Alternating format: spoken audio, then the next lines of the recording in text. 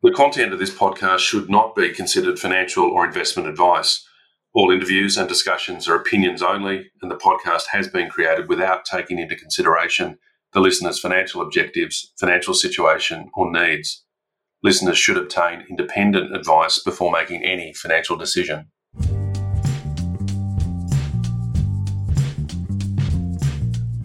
Hi everyone, welcome to this edition of Stock Doc. I'm Dr. Nigel Finch, and joining me from a lockdown Melbourne is Michael Hynes. He's Executive Director of ASX-listed investment manager Auctus Investment Group under the ticker code AVC. Now, AVC invests into companies and platforms that operate in growth sectors, and they're really looking for businesses that have very significant potential to scale. Now, one such investment of theirs just completed a massive $50 million capital raise, and the listed entity, AVC itself, just became cash flow positive for the past two successive quarters. Michael, it seems you've been very busy at AVC. Can you tell us about the capital raising during the coronavirus lockdown and what your investors are seeing on the horizon in the markets that you guys operate in? Yeah, no, thanks, Nigel. Thanks very much for having me.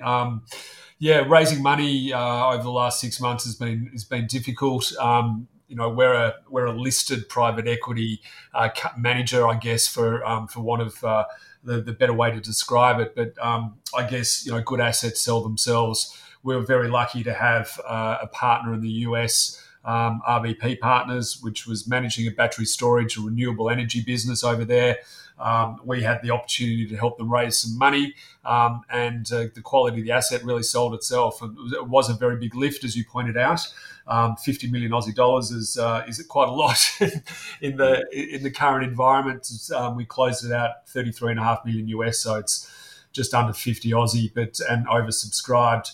I guess when you're looking at assets, and when we look at assets or opportunities for our investors, not only do we do a lot of work in the lead up in terms of DD and monitoring the execution, etc., but we're also looking for assets which have IRRs of sort of 20-25% plus. So if you can offer that type of opportunity to investors, whether they be family office, high net worth, wholesale, wealth managers, etc., then the asset can be quite popular because there's not a lot of those types of returns available in the market, particularly when you look at the ASX, which is obviously very volatile, so it's not for everybody. Cash rates are very low.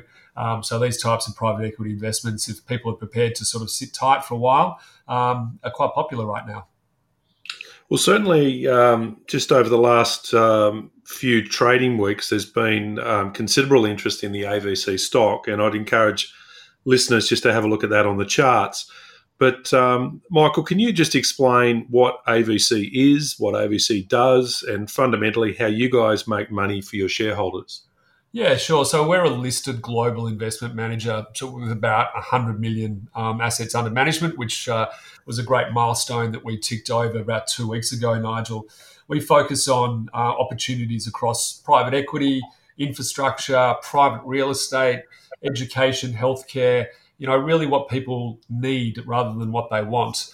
Our core investment thesis is investing in sectors with strong tailwinds and obviously the potential to scale on a global basis.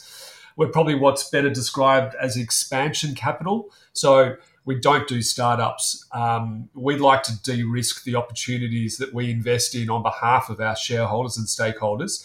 And by doing so, we look for businesses where the business model has actually been proven. They do have some revenue. They don't necessarily need to be cash flow positive, but we do need to take somewhere between sort of 10 and 40 million dollar stakes in their business. So we're very lucky. We've got access to unique investment opportunities via what we consider to be a proprietary network and joint venture partners both here and in the US. And I referenced RBP Partners before. We're very lucky to have an economic interest in an early stage VC fund in the US called Scout Ventures. And we've just signed up a deal in the US again in student quarter accommodation. So we focus on, but we're not limited to, Nigel, healthcare, as I said, education, energy solutions, and sort of alternative real estate. We look to deliver excess returns and portfolio diversification. So we encourage people to look at private equity not as an entire part of their portfolio, but obviously part of a diversified portfolio, because the returns can be very attractive. We look at investments where the company and co-investors can deploy between sort of $10 and $50 million, as I mentioned before. Private mid-market investment opportunities with strong management, a proven product, reoccurring customers and revenue streams. Long-term annuity-style revenue is something that's very attractive to us.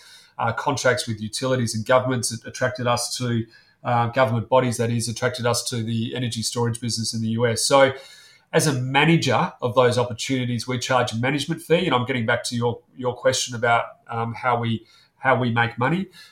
We charge a management fee on those for each individual unit trust that we raise for each opportunity.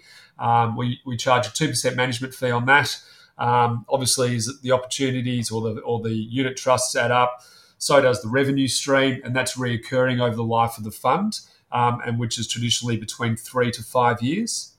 And of course, if we've made the right decision, and touch wood, we believe we have so far, the big return for investors and key stakeholders is in the performance fee. So as we exit and we get a performance fee, then obviously we'll be paying out a majority of that to our shareholder base, the loyal shareholders that have backed us on the way through in terms of special dividends and capital return. So that's obviously the big prize for our investor base.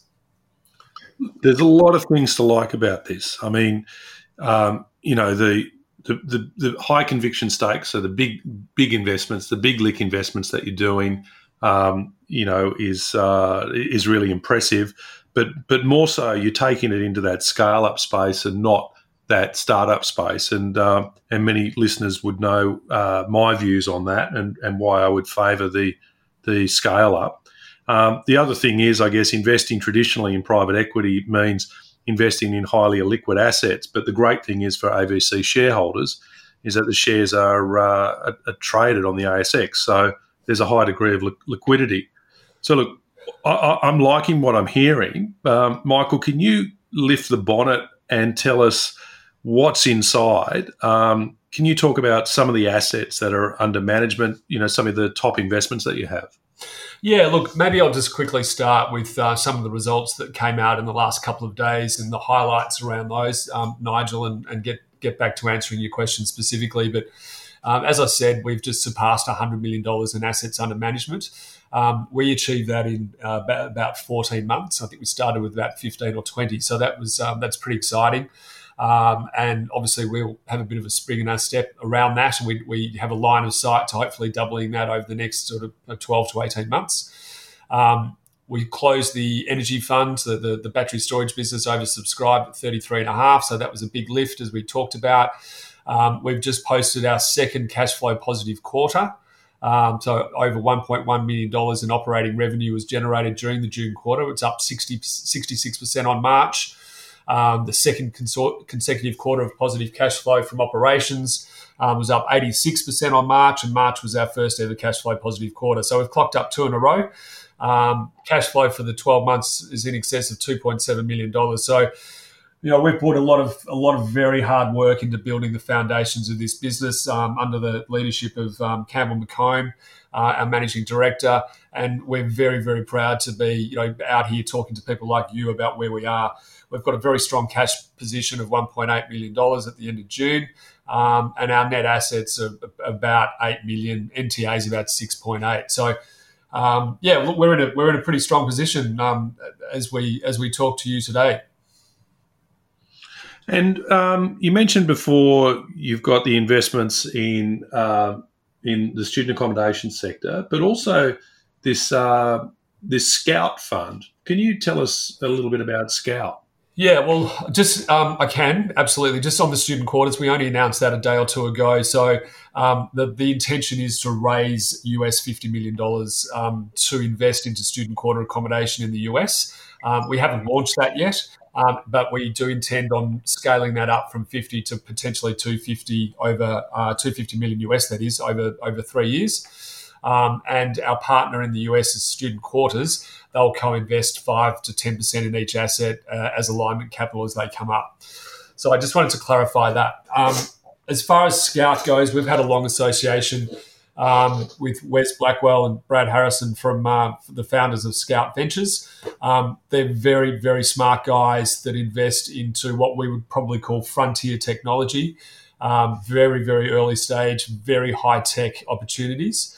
It was our first JV partner, and it also originated our first deal, which was Unite Us as a health tech platform in the US, where we were fortunate enough to get $4.8 million worth of that stock very early doors, and co-invested with the likes of some of the biggest private equity companies in the US. Oak Health is being one of them, which some of your listeners would know. We're also raising some money in their Scout Fund number 3, US $10 to $15 million. That's open at the moment. And we have an economic interest in that Scout Fund number 3. These guys are ex-military guys, Nigel, and very interesting. One's Navy, one's military. They both went to extremely high levels. They both operated in various countries. They have access to, and one of our guys is based in Washington, D.C., sits nicely between some of the big agencies there. So they're seeing some very interesting deal flow out of tech hubs like DARPA and Incutel being the CIA tech lab, and DARPA, the Department of Homeland Security tech lab as well. So the feed that we get from those guys is something that we think is very much niche. The opportunities that we get within those funds to raise money at the company level, no one would really see here in Australia, and no one would have access to. So again, we're raising some money for Scout as a holding company, which gives you access to all these little interesting companies underneath the banner, and that's cybersecurity. It's machine learning, all that sort of stuff. It's extremely high tech, extremely interesting, and we love dealing with those guys. They've been very good supporters. Mm. I'm always curious about the governance structures that listed companies have in place, and I've taken a bit of a cursory look at yours, Michael, and it looks very impressive. Can you talk to us about your governance posturing and what is it that you're doing in terms of improving governance and transparency in AVC? Yeah, no, thanks. That's a great question, Nigel. I'm glad you asked it, because I think it's really important for retail investors out there to understand that corporate governance is extremely important these days, and a lot of companies who don't get their corporate governance right tend to not last too long. So right from the very outset, Campbell and I decided that we have an extremely strong corporate governance profile. So Auctus outsourced trustee, administration and custodial services to independent and very respected third-party organisations. These trusted third parties, they provide sort of additional oversight to our fund investors.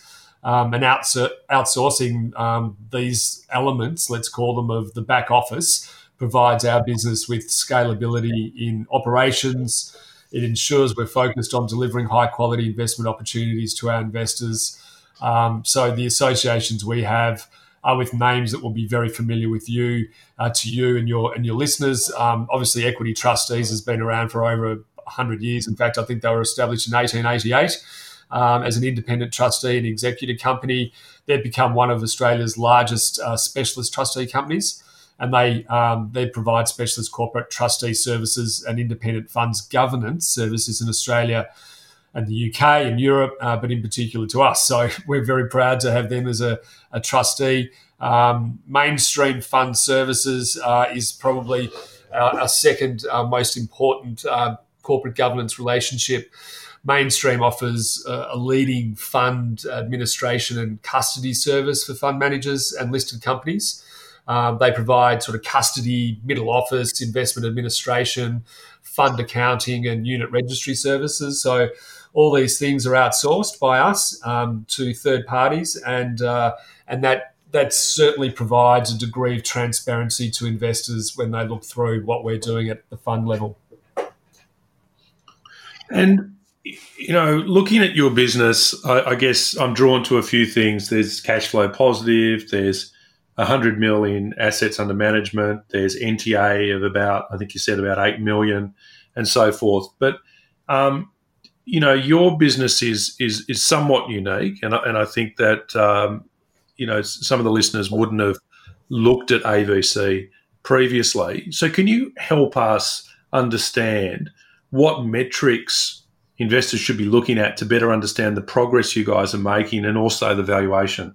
Yeah, another good question, and people do struggle to value our types of businesses, and I guess I can talk to that in a couple of different ways.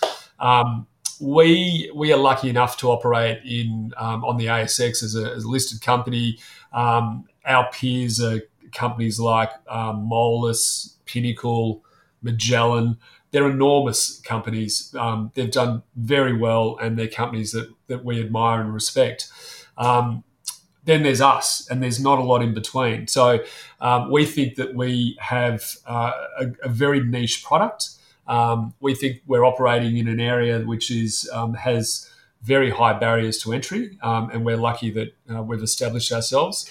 In terms of the assets under management, the rule of thumb, let's say, amongst all our compcos would be to value each business on its merits around 25% of assets under management. Okay, so for instance, if we've just posted $100 million AUM a week ago, rule of thumb would suggest, give or take, that our market cap should be around $25 million. It's probably around 16 or 17 at the moment. So that's the rule of thumb that the other bigger guys use. Now, we haven't been around as long as they have, so we don't command that 25% premium, but it's thereabouts. But I think certainly there's evidence that you're closing that gap. But certainly, you mentioned a few things. You are niche. You are established, but small with this relatively modest market cap. But as your AUM grows, it should be pretty straightforward for us to see how the market cap will start to increase, provided that you keep ticking the boxes in cash flow, in revenue growth, in the quality of the investments that you're making, and in the governance. So, Michael, can you tell our listeners a little bit about your background and your experience in investment markets? Yeah, absolutely.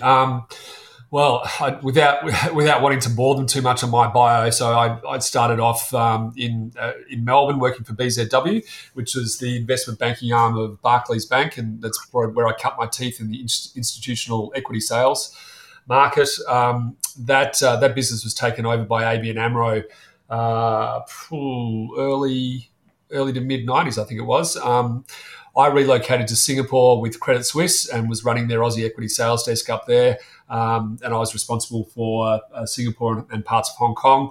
Jumped ship to Citigroup just after subprime. So that was an interesting move. Very similar role with some more sort of account management responsibilities there. I got to the end of 2010, Nigel, and had a little bit of a gutful of working for big investment banks. Even though they were some of the most enjoyable years, things were starting to change fairly aggressively, particularly in that market, post GFC, etc. So I started my own corporate advisory business, which ultimately led me back to Australia and got involved with what is today Auctus with Campbell, 3 years ago now. So. Campbell's got the funds management experience. He's been working within family offices and funds management businesses for over 20, 25 years. I'm investment banking experience in the equity markets and structuring and corporate finance, etc. So we think that those two sets of skills come together quite well. There's obviously a lot of banter in the office about my ability to manage funds, etc., and his ability to manage equity. So it's always a bit of fun. But we're also backed up by two extremely capable guys in our capital markets department. So they're obviously the guys that are out there shaking the tin with the family offices, the wealth managers, high net worth and sophisticated investors as we find each opportunity.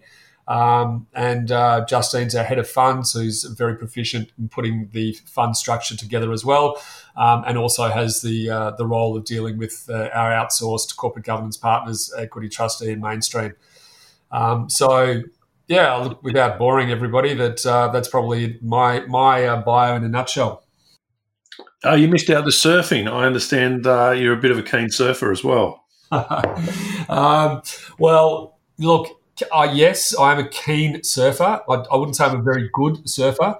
I'm very much a fair weather surfer. So being here in Victoria, I find the water a little bit chilly, Nigel.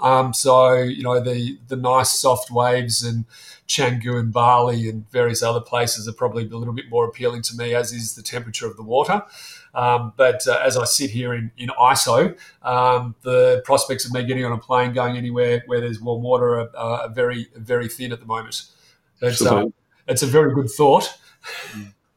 But I love the water, and so do my kids. And we were always trying to gravitate towards holiday destinations that have beaches and surf.